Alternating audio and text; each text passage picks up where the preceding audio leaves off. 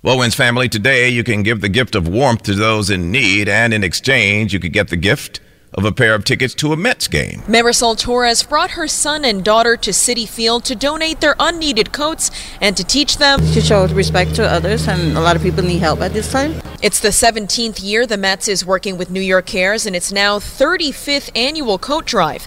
Demand is high this year, says Paul Fridman with the organization. We have almost 200,000 requests for coats, and we're trying to meet those many needs throughout the city, whether we're looking at our asylum seeker community or just our general population. Mets fans who donate also get 2 ticket vouchers for home games. Jane Sun with the Mets community engagement team. To be able to have the fans be able to give back through us, it's great that we have this platform. 7-year-old Annie Torres had a big smile on her face when she handed her donation off to Mr. Met. It's good to help.